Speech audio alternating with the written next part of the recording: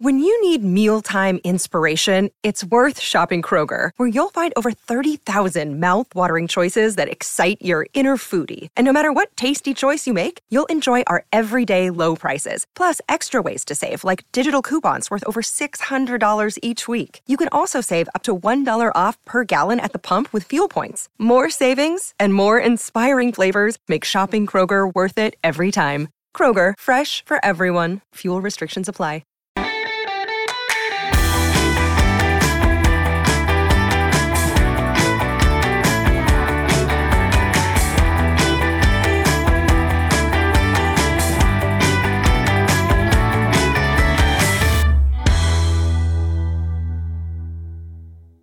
Hello and welcome to It's Only a Game podcast. I'm Jimmy and I'm joined this afternoon by Matt, Deck and Greg. How are we, gents?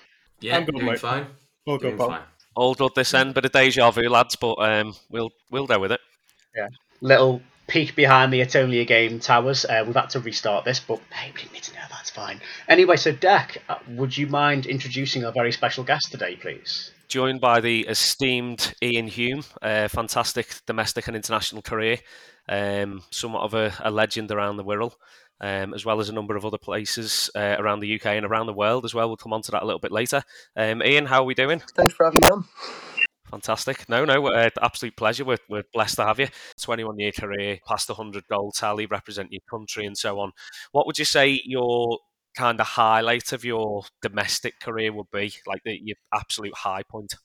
I've got a few, to be honest. Obviously making my debut, FA Cup debut at Everton, was a phenomenal day for Tranmere. For myself as well, to play against players like that at such a young age. I think it was just 18. Getting a move to Leicester City, loved it there. Obviously, there's downsides to everything. Like relegations are horrible, and I hate that. Like obviously, for not just personally, for fans, for clubs, it's disgusting. And unfortunately, I was a part of a couple of them. One with Leicester, one with Preston. Two massive clubs who should never really have been in League One, but down to us on the field, it happened. And then obviously the last one with Tranmere, which was disgusting and should never have ever happened. But we could dive into that and talk for ages. But now for me, I think the biggest one was on top of my debut. Winning League One with Doncaster was massive. And that was more of a, just on a personal thing with how I was treated at Preston. Not by the club, by the manager, to make me miss out pre-season, not do anything, then let me go out on loan, or held out till deadline day to let me go out on loan for a fee that they'd been offered at the start of pre-season, just out of spite. And then for us to go and win the same league, phenomenal. And nothing better than shoving it right up his ass because he was a dick. And I'll be perfectly honest.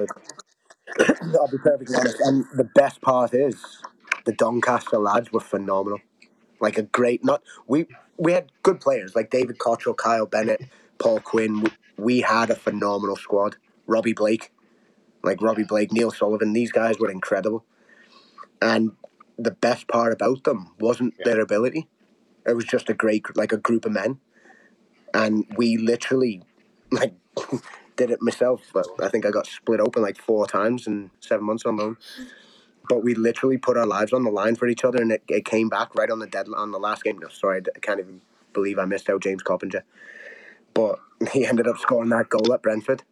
That was that right there was the best feeling in my career. I've won trophies, I've won personal accolades at clubs, but that moment, I was sitting on the bench, I just got subbed off and I was pissed off. And last game of the season, and that happened. That was the best 5 minutes of my life in football. It was mental. And for them to have a pen, their non-regular pen taker takes it, this Marcelo Trotta or whatever is, I know his last name's Trott, I can't remember his first name. But he grabbed the ball off O'Connor, who took every penalty for them for the last 5 years. He grabbed the ball, no, I want it, and he spat his dummy out. Yeah. And like you've It got was their it whole was it team was right Trotter, up Marcelo against Trotter, the wasn't it? From 18 centre yard halves of box, Brentford, and then and the big centre back, I think is it yeah, Harley Dean or Harvey Dean or Harley Dean? Yeah, but he's on the sideline, and when they got the pennies jumping around like a kangaroo, and he's all getting in people's faces, and then when he cracked it off the crossbar, and the best part is I was on the bench yeah, and Billy the lad at Painter was Birmingham literally now, yeah. at the Griffin Park. The old benches used to sit there, and they were low, and they're right by the halfway line, and Billy Painter's literally sat or squatting in front of their bench with his shirt over his head, like devastated. And when he hit the crossbar and then Paul Quinn cleared it, Paint stood up and is like there and just watching it go down. And then you see Coppinger chasing down. He just galloped down the wing, and the rest is history. But yeah, I've elaborated far too much on that. But yeah, I'm going with that as the best moment of my career domestically. I've actually got a question from a Tranmere mate of mine. He said, I texted him about an hour ago and said, well, by the way, we've got Iain Hume on the podcast tonight. And he goes, oh, brilliant. Can you talk us through your goal against Bolton in the FA Cup? Yes. Wasn't bad. I don't know, I watched it back. What a strike that was. Unreal. Unreal. In fairness, I did it in the next round as well. You can elaborate on this as much as you want, Ian. I'm all ears. That was just the occasion, just to do it at. Obviously, we were expected to get beat at home by them, and we should have beat them. And then we go for the replay, and we should have beat them, and we did beat them, but we should have beat them in regular time. And then it was just mad because the kickoff was, we got the ball and I just went on a run, and lo and behold, my left foot, I'm right-footed. But is it one of those goals that when you hit it, you know it's in? Yeah, I cracked it, and I think it was Kevin Poole in goal, and I cracked it, and it's the same as the one against Swansea. As soon as I hit it, you know it's in. You know it's go, and if not, it's an incredible save. It's a feeling with it. But it was just the whole occasion being at Reebok, and like my mum and dad were there. That's the first time they'd seen me score, and because every time they came over, I was either injured or didn't score or got subbed off or whatever. And that one there was the first one they'd seen me score, and I just cracked it, and on a shit field. Like the Reebok back then was terrible. But again, so was Pretton Park. And by the way, to everyone listening, rest in peace, Andy Quayle. What an incredible lad, what an incredible groundsman. And I knew him for 20 years. So sorry to hear he passed away last week, and condolences to his family. But yeah, our field was shit. one thing about Quayle, loved him to death, but our pitch was always shite. We literally, and that's why we always got the ball wide and put it in the box, because that was the only grass on the field was for Ryan Taylor and Sean Connolly, Gareth Roberts and Ian Goodison just running up the wings and putting it in. Yeah. Ian Goodison, I loved it. This is going to sound really bad. Just turned 30 years of age. You're of that era when I was sort of teenage years, where it was cheap for us to go in to get into Tranmere. It was usually a couple of quid on a Tuesday night. There's the likes of yourself, Ian Goodison's name. I love watching Ian Goodison play. Absolute man mountain. He's part of that squad of players that, even not as a Tranmere fan, I still love going to watch it. We played better. Yeah, you're right. You always track me as a player. He was always different. It's fine. We were better to watch at Everton. Well, oh god, yeah, absolutely. It was around that. Well, yeah, compared to Everton, true. Wasn't much in it after. It was you or Rooney, mate. We weren't quite sure which one to go and watch. United made the wrong call though. No, I often think about that era of squad, and think, you know, if we had the likes of you and Goody and so on now, like if you could kind of amalgamate that kind of 7 or 8 years of those class players, would be flying, especially on that new pitch of ours now. Jesus Christ! You think about the players we had, and I know the game's evolved. It's a lot more athletic. We weren't a massively athletic team, but we played decent football and we played to our strengths. So you think about it: Ryan Taylor, Paul Hall, Sean Connolly when he was there, Chief. Before that was just at the end of my time, but like Ruben Hazel was class. He was athletic. Ian Sharps, Paul Linwood, Danny Harrison, Alan Navarro, Myself, Simon Howarth, Eugene Daddy, Chrissy Greenacre, Calvin Zola, Johnny Achterberg, Joe Murphy. You think about these players. We had Russell Howarth, we had a backup keeper who was in England under 21. Like, it's mental. And you think about the teams we had, and you put that into modern day. We might not have, Jason McAteer, Mark Rankin, Mickey Mellon, can't miss them out, but you put that into context with now, and everything's so athletic, and everything's this and that. And listen, football's evolved, and it's good to watch sometimes, but every team looks the same. Every team plays similar style football, and everything's a chess match. And you're not allowed to battle the way we used to. Like, you think about some of the tackles that used to fly in. We'd have 8 red cards every week in our league. Like, not because they were dirty, just because it's the way the game's gone. Everyone, you never get a 490 in these days with those tackles. No, everyone's and complaining about everything. Everyone surrounds the refs. Everyone complains to the fourth official, the linesman, to everything. After games, if you got told you're a prick by a fan, you go and complain. Piss off. Grow up. Like, seriously, it does my head in. Like, we're such a soft generation now, and I'm not saying the players. I mean everything. Everything right now is so soft, and everyone complains. There's always something to complain about. Stop. Like, you're playing a game. What you want me? Like, imagine like when we drew against Millwall in the FA Cup at the Den. We were getting death threats on the coach. Like, there was hundreds of fans outside the coach, like, slitting their throats and all that. And imagine that now. Well, it'd be video put all over social media, and which I think has had a big part to do with that kind of mentality these days. And yeah, you absolutely massively. You know, it's got a lot of power of good to social media, but at the same time, it for all the good it can do a lot of negativity as well. And I think, but it's not getting used for all the good. It's getting used for, like, and I don't say this like protecting myself, but it gets used for people taking advantage of people. You go into, like, players going into a bar. Oh my God, I can't believe that guy was having a beer. Why? He's a fucking human. Like, seriously, I'm a normal bloke, and I didn't give a shit. After the game, I was in the suite for a beer. Then I was in the Clipper for a couple of beers, and then I was home. I was literally play my game, work my ass off, and maybe, hey, everyone goes, oh yeah, that'll be why you carried weight. I carried weight because I carried weight. End of. I ate well. I was in digs, but I went for a bloody drink. I enjoyed it after the game. And you still got through a Les Parry pre-season every year, Ian, so you couldn't have been that unfit. I also played 600 games. Yeah, so, absolutely. Yeah, So exactly. Like, proof of the pudding. If I played 200 games and I was always injured, then I understand. But they forget that we're very privileged, and I love, and I'm so grateful for the career I had and the life I've had. But I'm still human, and I still have my traits of a normal man. I want to go out and have a drink. I want to go out and have a meal. I want to go out and go to a party. I want to go to a club. I spend time with my family. I do all that. I don't need you videotaping me and, oh my God, did you see this? Piss off. Like, seriously. No. It does annoy me that whenever you see... The worst is all these social media. And the one thing I say about social media, I love it because it keeps me in contact with a lot of people that I may never speak to. But everyone should be accountable for what they have. Like, if you have a Twitter account or an Instagram account or Facebook, you should be accountable for with yourself, with your ID. Whether it be your passport, your driver's, a government ID. So you have one, and then anything happens, it comes back on you. Now you have fucking people with 18 different accounts, and they're all spam accounts, but they go around and they slander people and they abuse people, and like, all this racial abuse would be gone. Or not, sorry, that's wrong.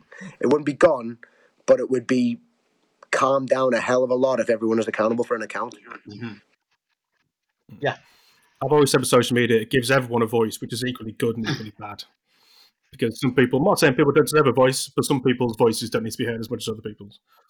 Precisely. Yeah. But yeah, sorry, I went over on that. But... No. It does wind me up when you see, like, you know, oh, how is this person out with their family on a Sunday, or how is this player going for a drink? We lost at the weekend. Well, yeah, the players, obviously, the result affects you, but you can't be expected to sit in your house and just stew over it until the next game. You've got to have a life at the end of the day. You know, whenever we have a bad day at work, we can't just sit in our room and stew over it, and, you know, whatever we still get on with your life and try and get past it. It's a coping way.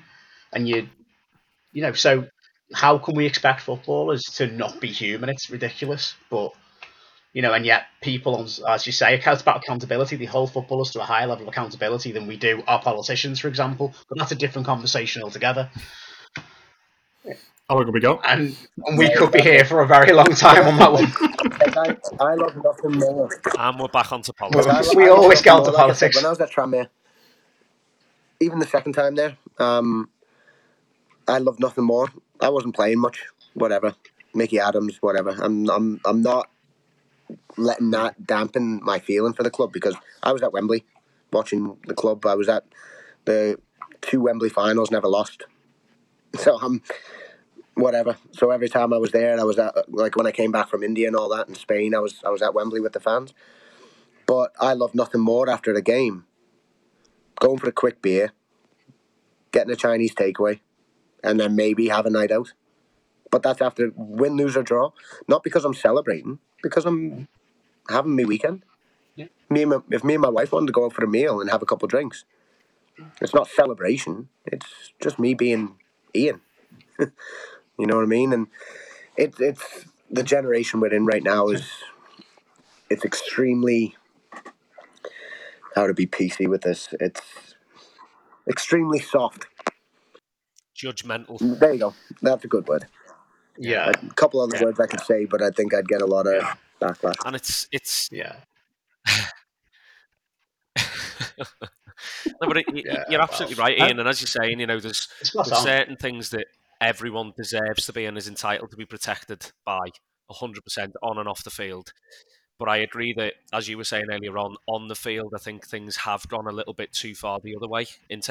Not in terms of the big issues, 100% they don't belong in the game, but it's constant and it's creeping down to our level now. I used to wind my mates up. We were all Premiership club fans and whatnot, and I'd say, right, come to Tranmere and watch a proper game, and get involved, and the players here, and they'll live a bit back. I always remember like Kevin Ellison. My dad stood up one day and gave him a mouthful, and Kevin Ellison just turned around and slapped his head back to my dad and was pointing at him as if to say, like, we're twins and all that, and that kind of like, banter and stuff isn't there now. There's just not those characters. We saw a lot of it when we went non-league, and like Ian Norwoods and Andy Cooks and so on, who real characters, and I think that brought a bit of a fresh breath of air back into the club. And as you say, like the judgmental side of the fans and stuff kind of went a little bit. But it is all these clubs now that they are 100% professional all of the time. Doesn't matter whether you're playing Conference North or Premiership, you're in the public eye, and it's not good for the players. It's also not good for the fans. You turn up, you see the players play, they represent your club. It's changed a lot. I don't particularly like it, to an extent. Obviously, still love football and love watching football, and I'll watch it. I'll probably go downstairs and turn on my TV, and if there's a game on, I'll sit and watch it. Doesn't matter what it is. So I'm not going to change that stance on it, but there's certain parts of it it's gone extremely soft and it tickles me with some of these tackles. Oh, he was VAR sent him off. You were never in control of your tackle, or you went in with your studs up. How the flaming hell do you slide without your studs up? How do you think people break their legs? Because they slide and the studs get caught in the ground? If that's the case, make every game on turf, everywhere around the world, and everyone has to wear flats. If they want to stop people tackling, because you can't slide tackle, you went in without concern of the other player. No, I fucking didn't. I wanted to win the ball. Yeah. I'm not going to go through your knees, but I'm going to slide through the ball and do everything I can to win it. And again, this one goes on forever. 100%. And that from watching you over the years, Iain, you gave 100% to every tackle, header, every 50-50. You didn't care. You were going up against 6'4" centre back or a winger or whatever. The ball was there to be won. It's 50-50s. At the same time, when you came off worse on the other side, you weren't the player and the ref's face moaning about it. To be honest, I'm doing it in my job. Like, and I listen, I never treated it as a job. When I did, that's when I stopped.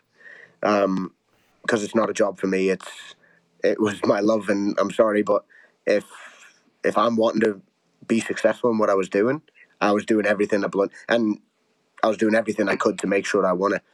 But I know you might get some comments from guys who played with me in the youth team. I was a bit of a fanny. I'm not gonna lie, but I learned my trade. I learned my trade. I got the shit kicked out of me lots of times, and I learned my trade. I learned how to grow up. I learned as soon as I came into the first team and into the reserves. I learned that I had to play harder, and I definitely wasn't that when I first came. I was just a whippet when I came over. I was fast. I was decent striker of the ball, good crosser of the ball, but I was skinny and scared of my own shadow. So I grew into it. I learned how to grow up and turn into a man, and thank you to all the boys that I played with who still wind me up to this day, but it's still a matter of I learned it and I grew into it. A lot of players, they expect to be wrapped in cotton wool by referees and everything, and I think that's even worse at the top stage because you got so many cameras on you and you see people cheating all the time, and it drives me nuts. But yeah. Well, that's it. You hear about we had the right to go down and things like that, and that kind of phrase annoys me because it's like, who has the right to go down? It's either a tackle or it's it's a foul or it's not. And obviously we've seen in another interview this week with a footballer the level of entitlement that can be had because that person's not. I'll say this on air. I don't give a shit. I don't care how good he is, and he's the best player, possibly to a lot of players, the best player the world's ever seen. But that is wrong. He needs to put his shit back in the pram. He's spat it out big time, and it's so disrespectful. And listen, I'm not a United fan. I don't care. I'm not a Real Madrid fan. I don't care. The way and to go with that vile human being to do an interview like that, I think it's bang out of order, and it's not fair to his fans as a player and as an idol. It's not fair to Man United fans. It's not fair to anybody who works or plays at Man United, and to hear people saying he's entitled to his view. Why? Not when you're contracted, because you're trying to get sacked. And the thing is, if it was me, and I don't care if I get backlash off, if it was me, I'd make him sit, make him wait out another 6 months of his career, until he's a bit older after the World Cup. Sorry, buddy, unless you're getting every cent of his contract paid up, I wouldn't sack him.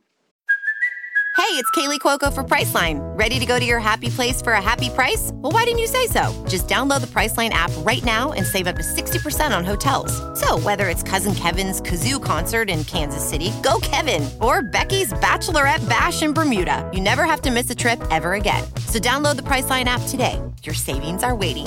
Go to your happy place for a happy price. Go to your happy price, Priceline. The issue he's got there is he's also shot himself in the foot because no club is going to want him.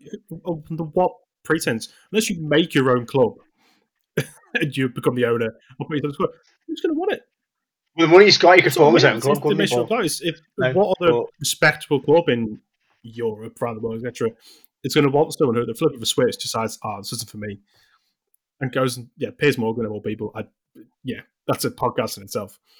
But it's tonight, isn't it? It goes out today. I should say, or the first half it comes out. I've got no interest in it. I actually do, because I want to give myself more reason to agree that Messi's the best ever. But the thing is, I don't say this because I don't respect him for what he's done in the game, because you can't even question it, and he is an absolute. He's phenomenal footballer. But this is wrong. He's got 75 million people follow him on social media, and they'll all see this, and because they're so starstruck and they're so driven into being his fan, that they'll think it's right, and it's not. Like I was, funny enough, just before I came on here, I was on DAZN. Well, I think it was DAZN. I was on my TV downstairs, and there was a thing about Premier League legends, and it was when United had just won or just clinched their first Premier League title, and Schmeichel was getting sacked by Fergie because he had a shouting match with him in the change room, and Fergie pulled him in on the Monday and told him, "You're fired. Like, as soon as I can get you out, you're gone." And this is the best keeper in the world at the time. Imagine if this came out when Fergie was in charge. Like, Beckham got a boot in the head. It never would have done. It never would have come out. He was so in control of what happened. He would have known it was going on anyway. But that's stopped it before it even got started. Yeah. No, Fergie. No. But that's it. Sorry, I don't want to go too deep Not the into only this, one. but for what he did on a footballing side of things, it's His so head would be wrong on rolling so somewhere many through the levels, middle of and I Salford, hope wouldn't everyone notices it, it? because you do have your Ronaldo tinted glasses Absolutely. on when you're a massive fan of him, but I just think he's gone so over the line. I just hope they make him pay for it. I hope they make him sit. Yeah. No. Yeah, definitely. Hmm. Nah, of course. No, I mean you'll know Ian from, like, obviously you played under many managers. Some you got on with, some you didn't. Some who played, just some who didn't. You know, but you have to respect at the time the decisions of the manager, whether you agree with them or not, whether you like them or not. Quite clear. There's a few that you've not liked in the past. We can go on for that if you wish. But you, at the same time, you didn't kick up a fuss at the time because it's for the respect of the club and for the teammates and the atmosphere around you to try and keep the Oh, peace until Tranmere Rovers, my last a time time. when Like, you I came like back, now where you could vent. love of the club, and that was the only reason. Like, don't get me wrong, the only reason I came back because I loved it, and I wanted to. Absolutely. If it was going to be my last time in England, I wanted it to be there. And then we played like a shower of shit at York, and I was the only one who got pulled aside for it. And Ian, you've literally just pulled that from my mind, because I was going to say York away was my memory of, like, obviously it was just after you'd come back, but you were head and shoulders above anyone else on the pitch. You got pulled, and the rest of the team were basically backed and whatever. And hand on heart, that was the worst performance I think I've in 22 years or so of watching. That was the worst performance, hands down. And you were just hung well, out I to dry went into the change after room that after the performance. game, You know, and first thing I said when everyone walked through was, "Sorry, lads, that was the worst I've played in a long time." And I'm my biggest critic. I don't need somebody else. Okay, my manager and whatever, but to come in on the Monday, and I was, "Oh, you're right. I didn't want to fucking sign you. Blah blah blah. You're with the kids now, or I don't want you around my team. You can go get changed in the match day change rooms." So I was exiled to the match day change rooms, and I ended up coming back over, and I spoke to Sean Garnett and said, "Listen, it's up to you whether you say yes or no, but do you mind if I train with the youth team?" So I went train with the youth team. 2 months. Trained with the youth team every morning. Came down, not a problem. Another loan signing, another 5 loan signings, another month signing, another this came in. Didn't work, did it? So it was obviously my fault. But yeah, trained with them, played some resi games, banged some goals for resis, and next thing I know, well, you've got to get him back in, and by then he ran away with his tail between his legs because we were close to relegation. So, oh yeah, literally out he's the a back little door. square-headed shitbag. Yeah. But no, seriously, he's Yeah, hard as literally. nails. Yeah. Nobody's hard. He's hard as nails, and then calls me in to tell me that he was getting rid of me, and he goes, "I've got Alan Rodgers in here just in case anything happens." I'm like, "What the fuck's gonna happen?" Beat the shit out of you. Like, you're my gaffer. Like, I'm not. Like, do you think I'm gonna run in and go over the table? Yeah. But then the worst part is, so when I'd done so well for the reserves and that, and trained every day with Garno and the kids, I come back in. He goes, "You proved me wrong." I said, "What do you mean?" He goes, "I thought when I did this, you were gonna just spit your dummy out and be a little see you next Tuesday." And I'm like, obviously you don't know who I am and what I'm about then. Like, I just come in and work. I'm not special. I never once said that. I'm not some superhuman fucking person. But I've always put my heart and soul on the line for everything. And whether you like me or not, I'll still do the same thing. I won't go out and play shit just to spite you. And, oh, well, I'm going to have to bring you back in. He brings me back in, puts me fucking right wing. Like, puts me left wing. I'm like, oh, awesome. So you're trying to get the best out of me, like. And then it just didn't matter. Like, I knew he was getting ready to go, and then he ended up disappearing, and we unfortunately went down, and I regret that. And I think the best part was I keep thinking I probably shouldn't have come back to Tranmere, and it was my heart over my head. And it's not because I didn't want to play for the club again. It just wasn't a right place for me in the way the club was going at the time with that leadership. Not the Palioses. they've done well, and they spoke to me the right way, and they didn't understand things that had been told to me. Yeah. They were led to believe that it was all me that was making it all happen, and it was kind of funny when I spoke to Mark after the season and explained to him what had gone on with the manager. He didn't know that had happened. So, but the thing is, I came back because I thought it was the right thing, and it ended up not being that, and I regret that, and I hope, and I know there's some fans will be a little bit fickle because they didn't know me before, but I hope there's not a lot of bad feeling between some of the newer generation of fans and the fact that I came back and I was shit, to be honest. But it's mad because I come off one of the best seasons of my career. And I know people say, oh yeah, you were playing in India, but I played every minute of every game in 40-degree heat and felt fit as a fiddle. But, well, lots of regrets. Not regrets, but lots of little mistakes that I made over the years, and I look back on them now that I've got so much time, and I see that I could have done things differently. Moving away from your tramway career, obviously you then went back over to India. I mean, some of the names that you played with over there were very, very impressive. What did you make of it out there then, in terms of standard, infrastructure, fans, etc.?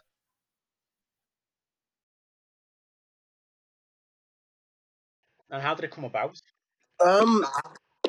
It's mad how it came about. I'd literally Leicester just been promoted to the Prem, and there was a guy doing, I guess, Andy May. He was doing a freelance bit for Sky Sports and Leicester City, but he was doing it with TSN in Canada. So they're like, well, why not speak to a Canadian who played for Leicester? And so we just got in touch, and he actually came out and he came to the Wirral, and we were out in New Brighton. I think it was New Brighton or Hoylake.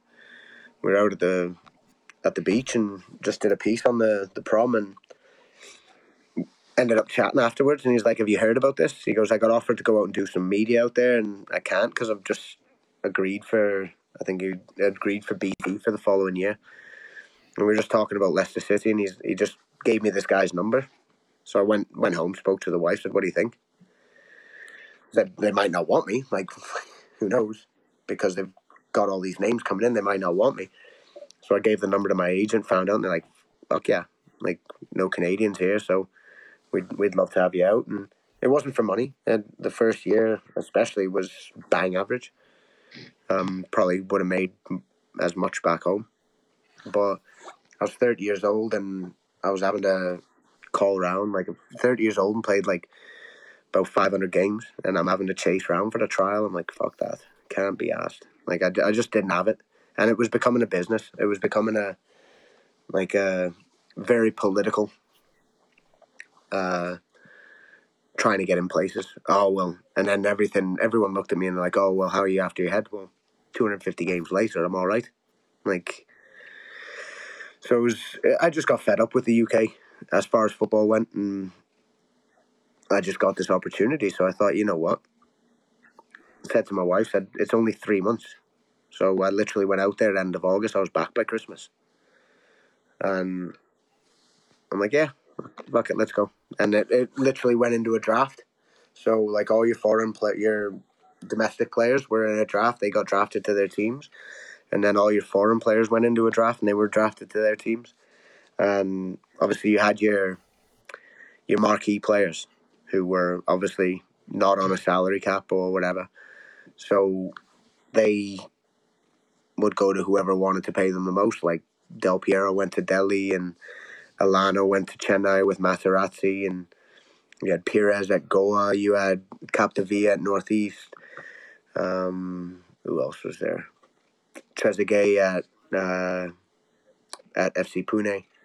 You had Luis Garcia at Calcutta, and we had David James at Kerala. But it was weird because David James was our coach as well, and I went over there, and he essentially brought in all foreign players who were British, which for me, I'm going 15 hours away and playing with British players who I knew. So I'd played against Stephen Pearson before. I'd played with Jamie McAllister at Preston for a bit. I played against Michael Chopra. I played against David James. So these guys, like, it kind of felt right. I went out there and we hit the ground running. We were expected to be the worst team in the league, and we ended up making the final and losing in the 95th minute. And statistically, I didn't have a fantastic year. I scored 5 and I think I assisted 3 or 4. But I got Player of the Year because I did what I do. I go out there and I work my ass off, and I bought into the culture. I bought into the Indian players and speaking to them and not taking them under my wing, but giving them some of the experience I've gained. And it went down well with the league. The production out there is always behind me, and it's all British. It's Russell Osman, John Helm, Paul Macefield, like all these guys who they've been in the game for years, and they respected what I was doing, and in turn the league and everybody did. And it was a good first year, and then the next 4 years went really well, and I just loved it out there. Listen, I don't eat curries. I don't eat all. I'm not one of those guys who goes out and eats an Indian takeaway every night. But you were treated well out there. You were in 5-star hotels. You were looked after well. The investment, like I don't know if you've seen the company or the guy who was rumored to be looking to buy Liverpool, the Ambani guy. It was kind of, well, his family founded and pretty much funded the Indian Super League. So they put a lot of money into it, and it's for the love of the game, which is amazing. And the infrastructures there are growing year to year. Like they're in year 7 now, I believe, or year 8. And they're putting crap loads of money into their academies and into like international academies, and they're getting involved with affiliations with clubs, and like Mumbai City just been affiliated with Man City, with the City Group. There's a couple others out there, and it's the way forward, and they're doing so well with it. And the standards gotten better and better. The national team's gotten better and better. I think they got up to 70th in the world at one point from 120. So their aim is to help get India into a World Cup soon. And for me, it was something that was so left field, and I didn't know what it was about, and I just wanted an adventure. And it ended up being 5 of the most enjoyable years of my career. So kind of worked out.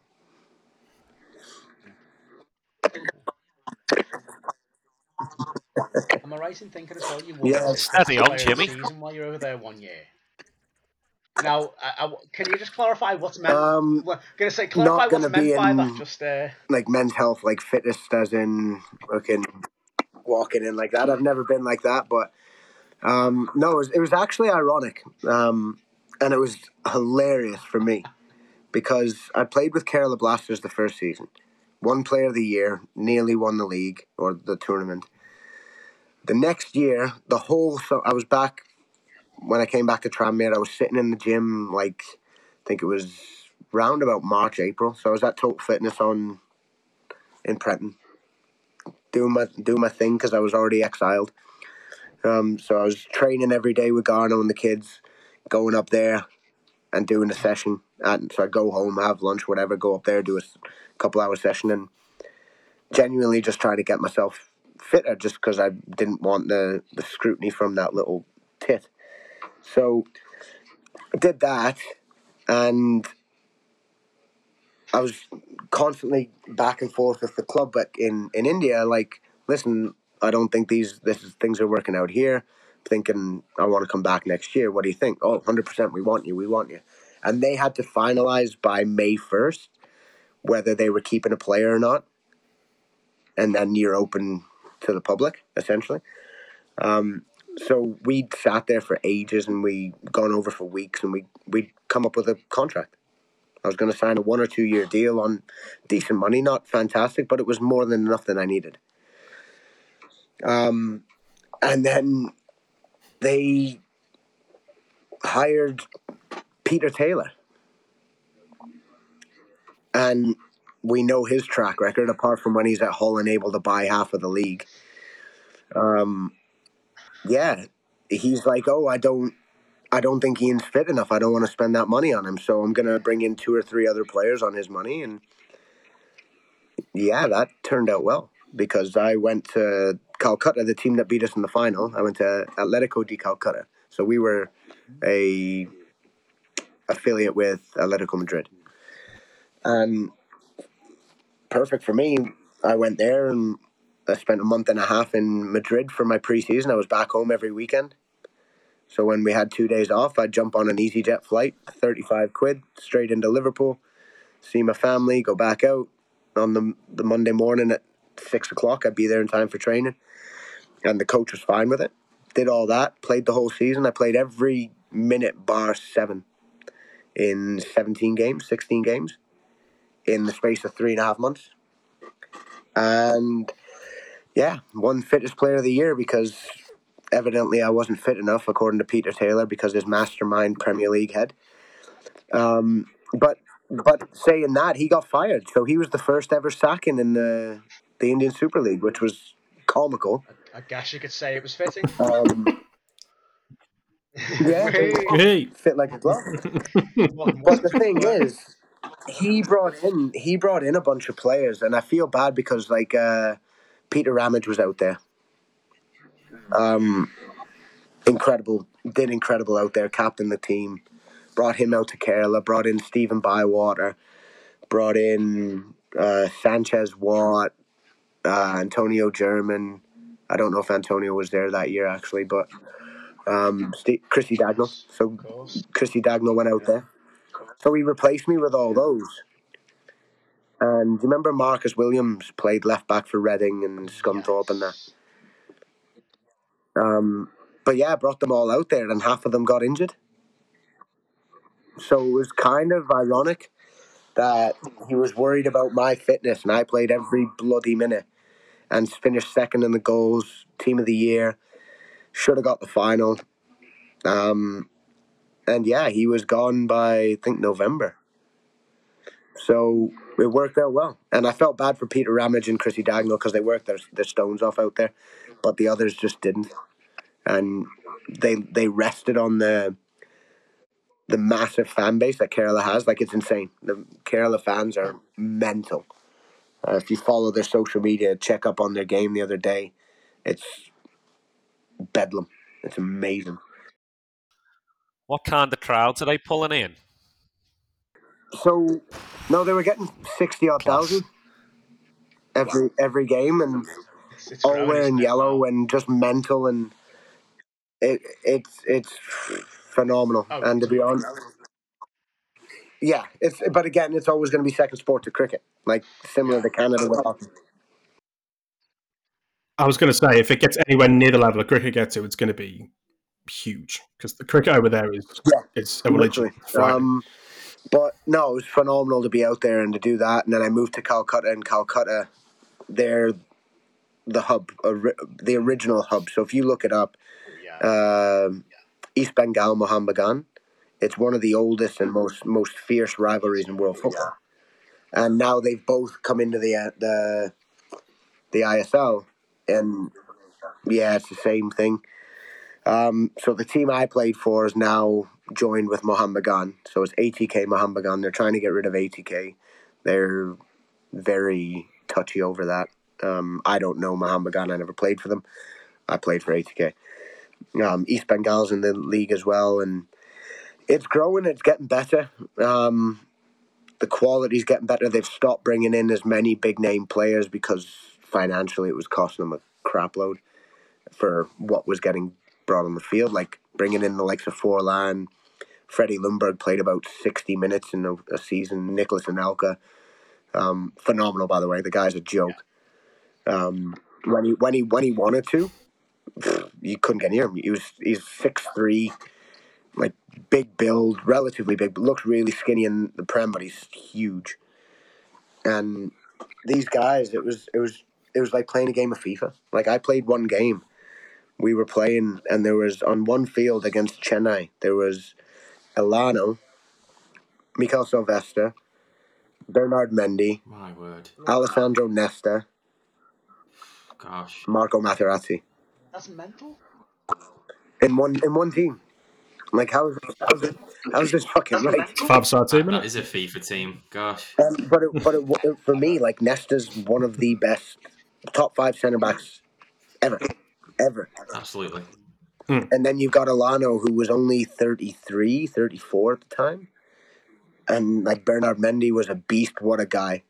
Me and him kicked lumps out of each other I think we played 4 times that year.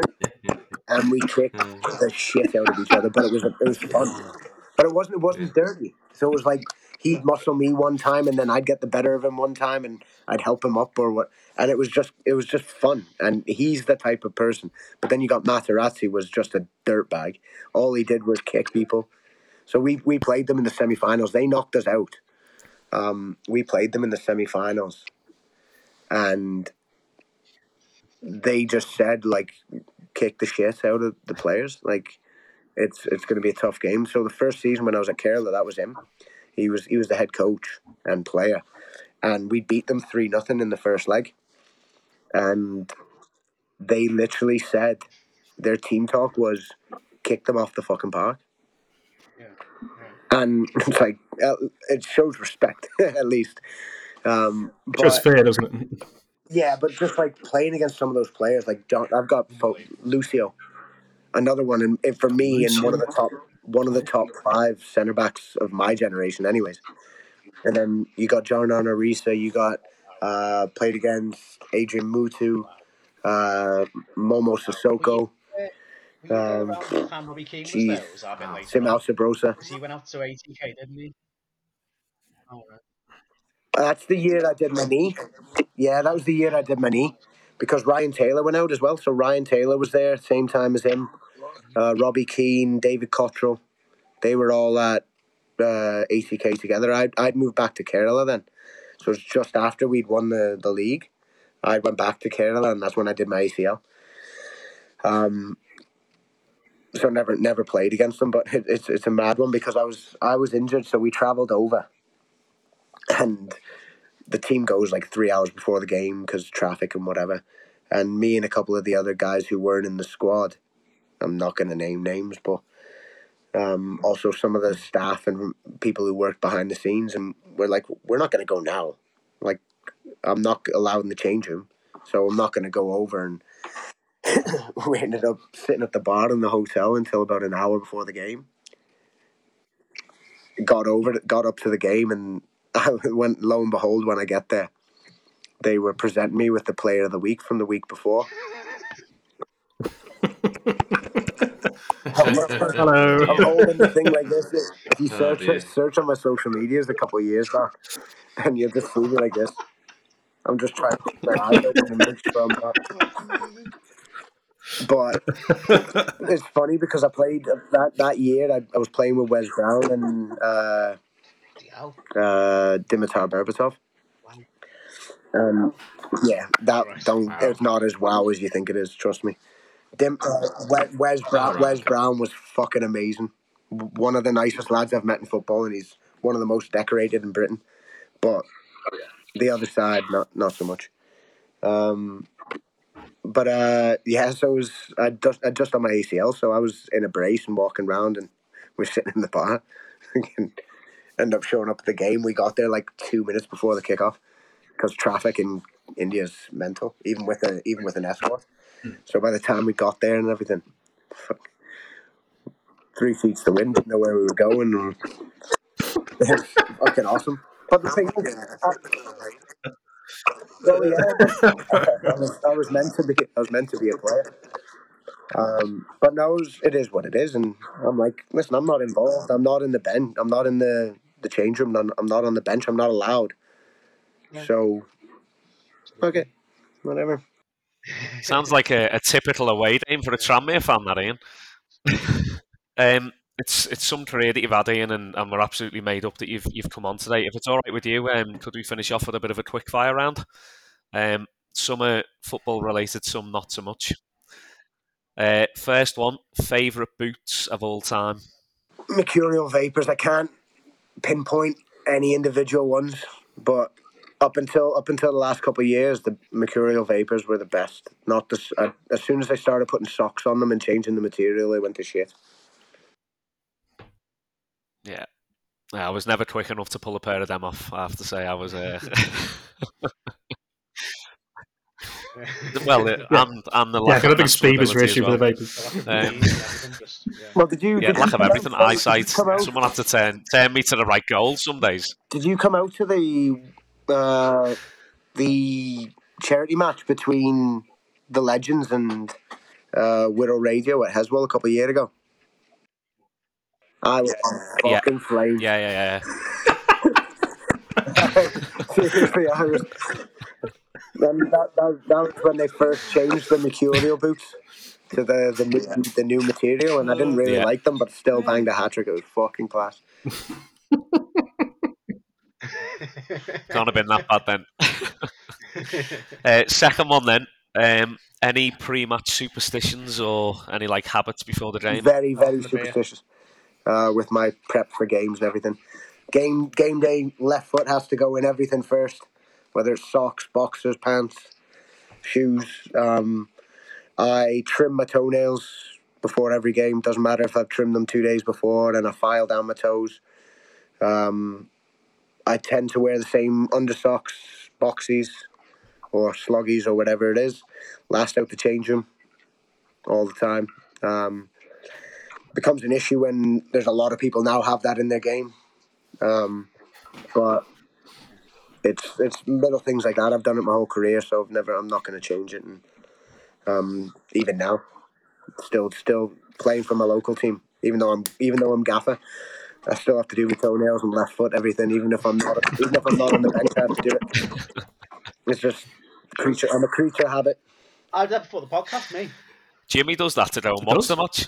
I can vouch for it. Where you and another player are about to be the last out of the changing room. Have you had to sort of walk out together at the same time, or how's that? Me and Atiba Hutchinson with Canada. Right. We've been best friends for so long. We've known each other since we were 7. But we've both got the same superstition. So what we'll do is, if we're both starting, one will get one half, one will get the other, and or we walk out together, and it's weird. But it's one of those, and the best part is when you're seniority at clubs, and they're like, "Oh, I need to be out last." No, you fucking don't. You know what you can do? You can be out second last, and I'll be right behind you. It's just one of those. It's something I've always had in myself, and the only one I let away with it is Atiba Hutchinson. Right, next one. Biggest name in your phone contacts? Oh, shit. Probably Wes Brown. Yeah. I just... Class. Yeah, I don't have any others. Class, Premier League. Yeah, I don't have any others. Not many former Mank players I've got on my phone. Let me see, what else have I got down here? Right, if you didn't make it as a professional footballer and you could be a professional at any other sport, what do you think you would have had a good crack at? Fucking hell. I wouldn't have been professional at it, but I probably would have pursued basketball. I played basketball a lot when I was younger.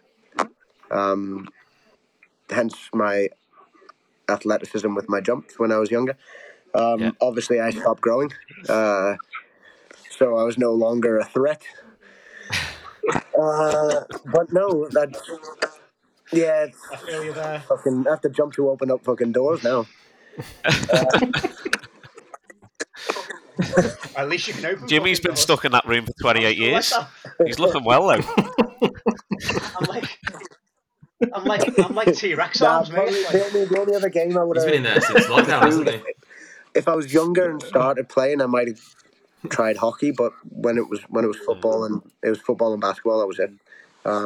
In school, I did everything else. I did volleyball, baseball, track and field, all that, but it would have been basketball. Basketball I played every minute, every day when I wasn't playing footy. Class. And last one then. The best, well, to be fair, I think you answered this earlier on, but the best player to ever play in your position, by yourself, obviously. The best player to ever. No, I didn't answer it earlier. The best player to play centre forward is not Messi.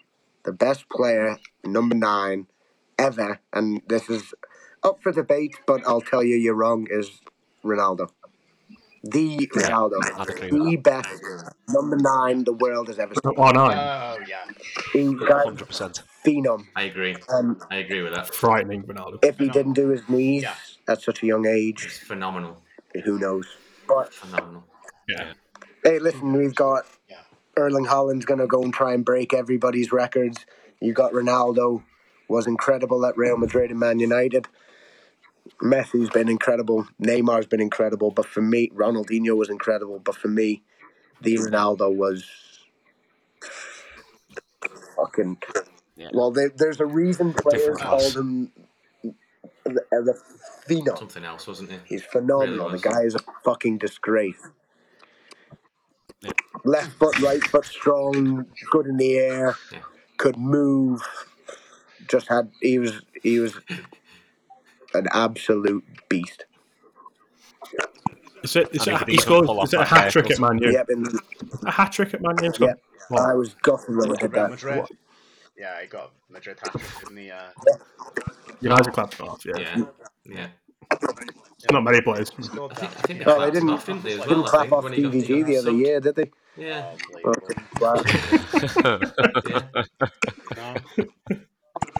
A bit of a stretch at that one. The guy was a joke. He was so good to watch, and I'm gutted I haven't watched his documentary yet, El Presidente. I want to watch that. He's at Valladolid, and he's very good friends, and you'll see the guys in a lot of the pictures with him. He has like a goatee, and that I played with him in India. Borja Fernandez. He was in Galacticos with him, so he was a young kid coming through the Galacticos, and some of the stories he told me about this guy, incredible. And I know they're not going to be on the documentary. It's 18 if it was. This time, for him to do what he did all the time until his injuries, obviously it came back to bite him, but he lived his life. And you have the same with Ronaldinho. You had the same with, do you remember Adriano? You had the same. Yes. So, like, that's it. Like, these guys did that. They lived their life, but had fun doing it. And it comes back to bite some of them it doesn't. I've got one final question, if you don't mind. Quick fire one. The answer might be the same for both of them. Your predictions: who's going to win the World Cup, and how well are Canada going to do? I'd love to say Canada's going to win it, but I'm not stupid. I'd love them to, and I wish they would, but I'm not going to put that on them. It's really a tough one, this World Cup. I think France are going to be up there again. Belgium, if they get past Canada, could be good. Why are you laughing? No, Belgium will be up there. Depends if Lukaku shows up and gets fit, and if Lukaku's on form, it's a problem for everybody because the players he's got behind. Yeah. De Bruyne, especially. Well, you De Bruyne, what's his face? Hazard. He's not shit either. No, I'm trying to think. I think I'd love to see, if not Canada, I'd love to see Argentina win it. Just because I know it's going to be Messi's last swan song. Brazil's going to be up there again. Germany could surprise people. I know. It's a real tough one to call, this one, isn't it? It's a really tough one. This is up there with one of the hardest ones to call for me. England going to be England, and they're going to scrape through and do well and then bottle it. But I'd love them to win it. No, I genuinely love them to win it because I spent most of my life there. My wife and kids are English. My wife's family's all there. So I've got as much allegiance to England as I have anybody, to be honest. People grumble because I say that, but I'd love them to do well. as long as they find a new fucking song if they do it. Genuinely, please.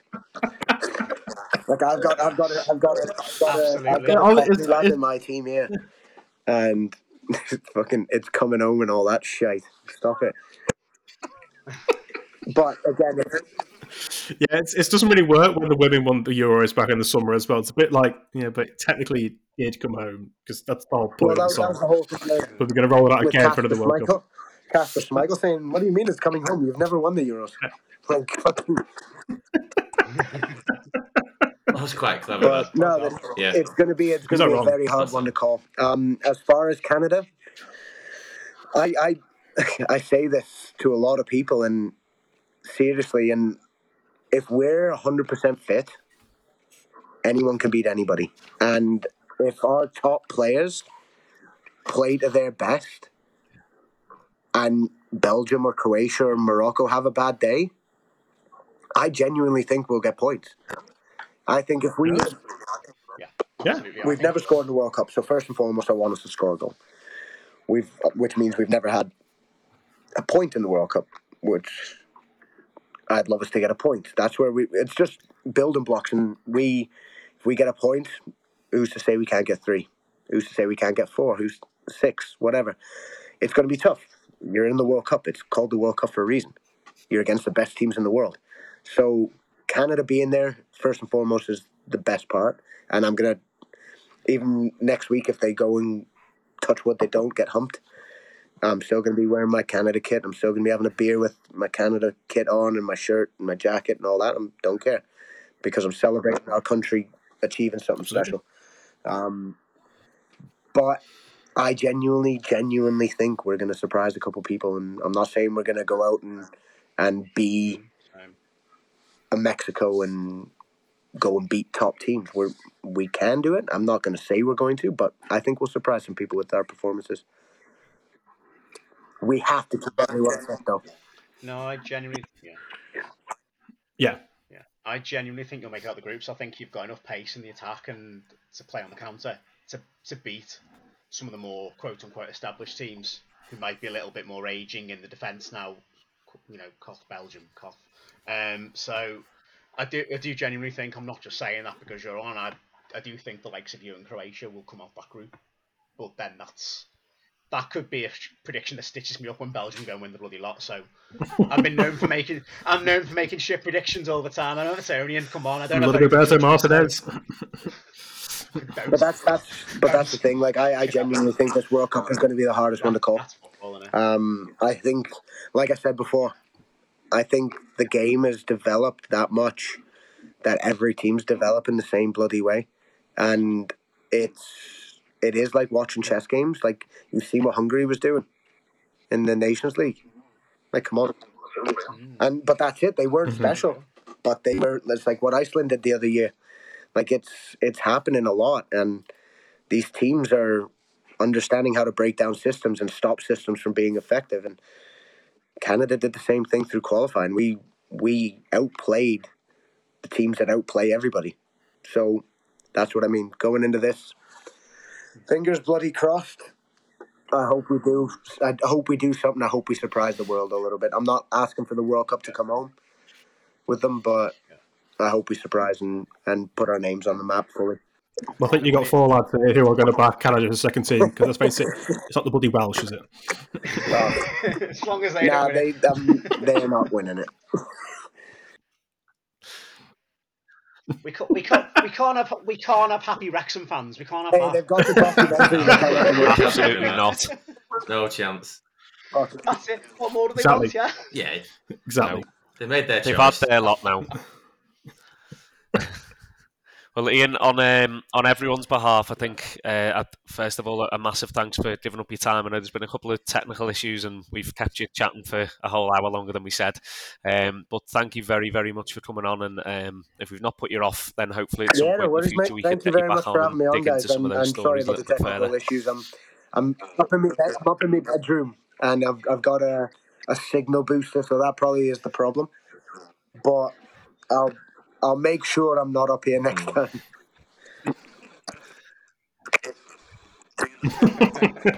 Oh no, it's fine. No, It's fine. It's an absolute pleasure. Being that nice basement. yeah, sounds good. Keep in touch, lads, all right? Thank you very much, Ian, and we'll speak to you Enjoy again the soon. podcast. Thank you very much, Ian. Right. Thank you very Right. much. Thank you very much, Thank Ian. you. Thank you. Take care, mate. Bye.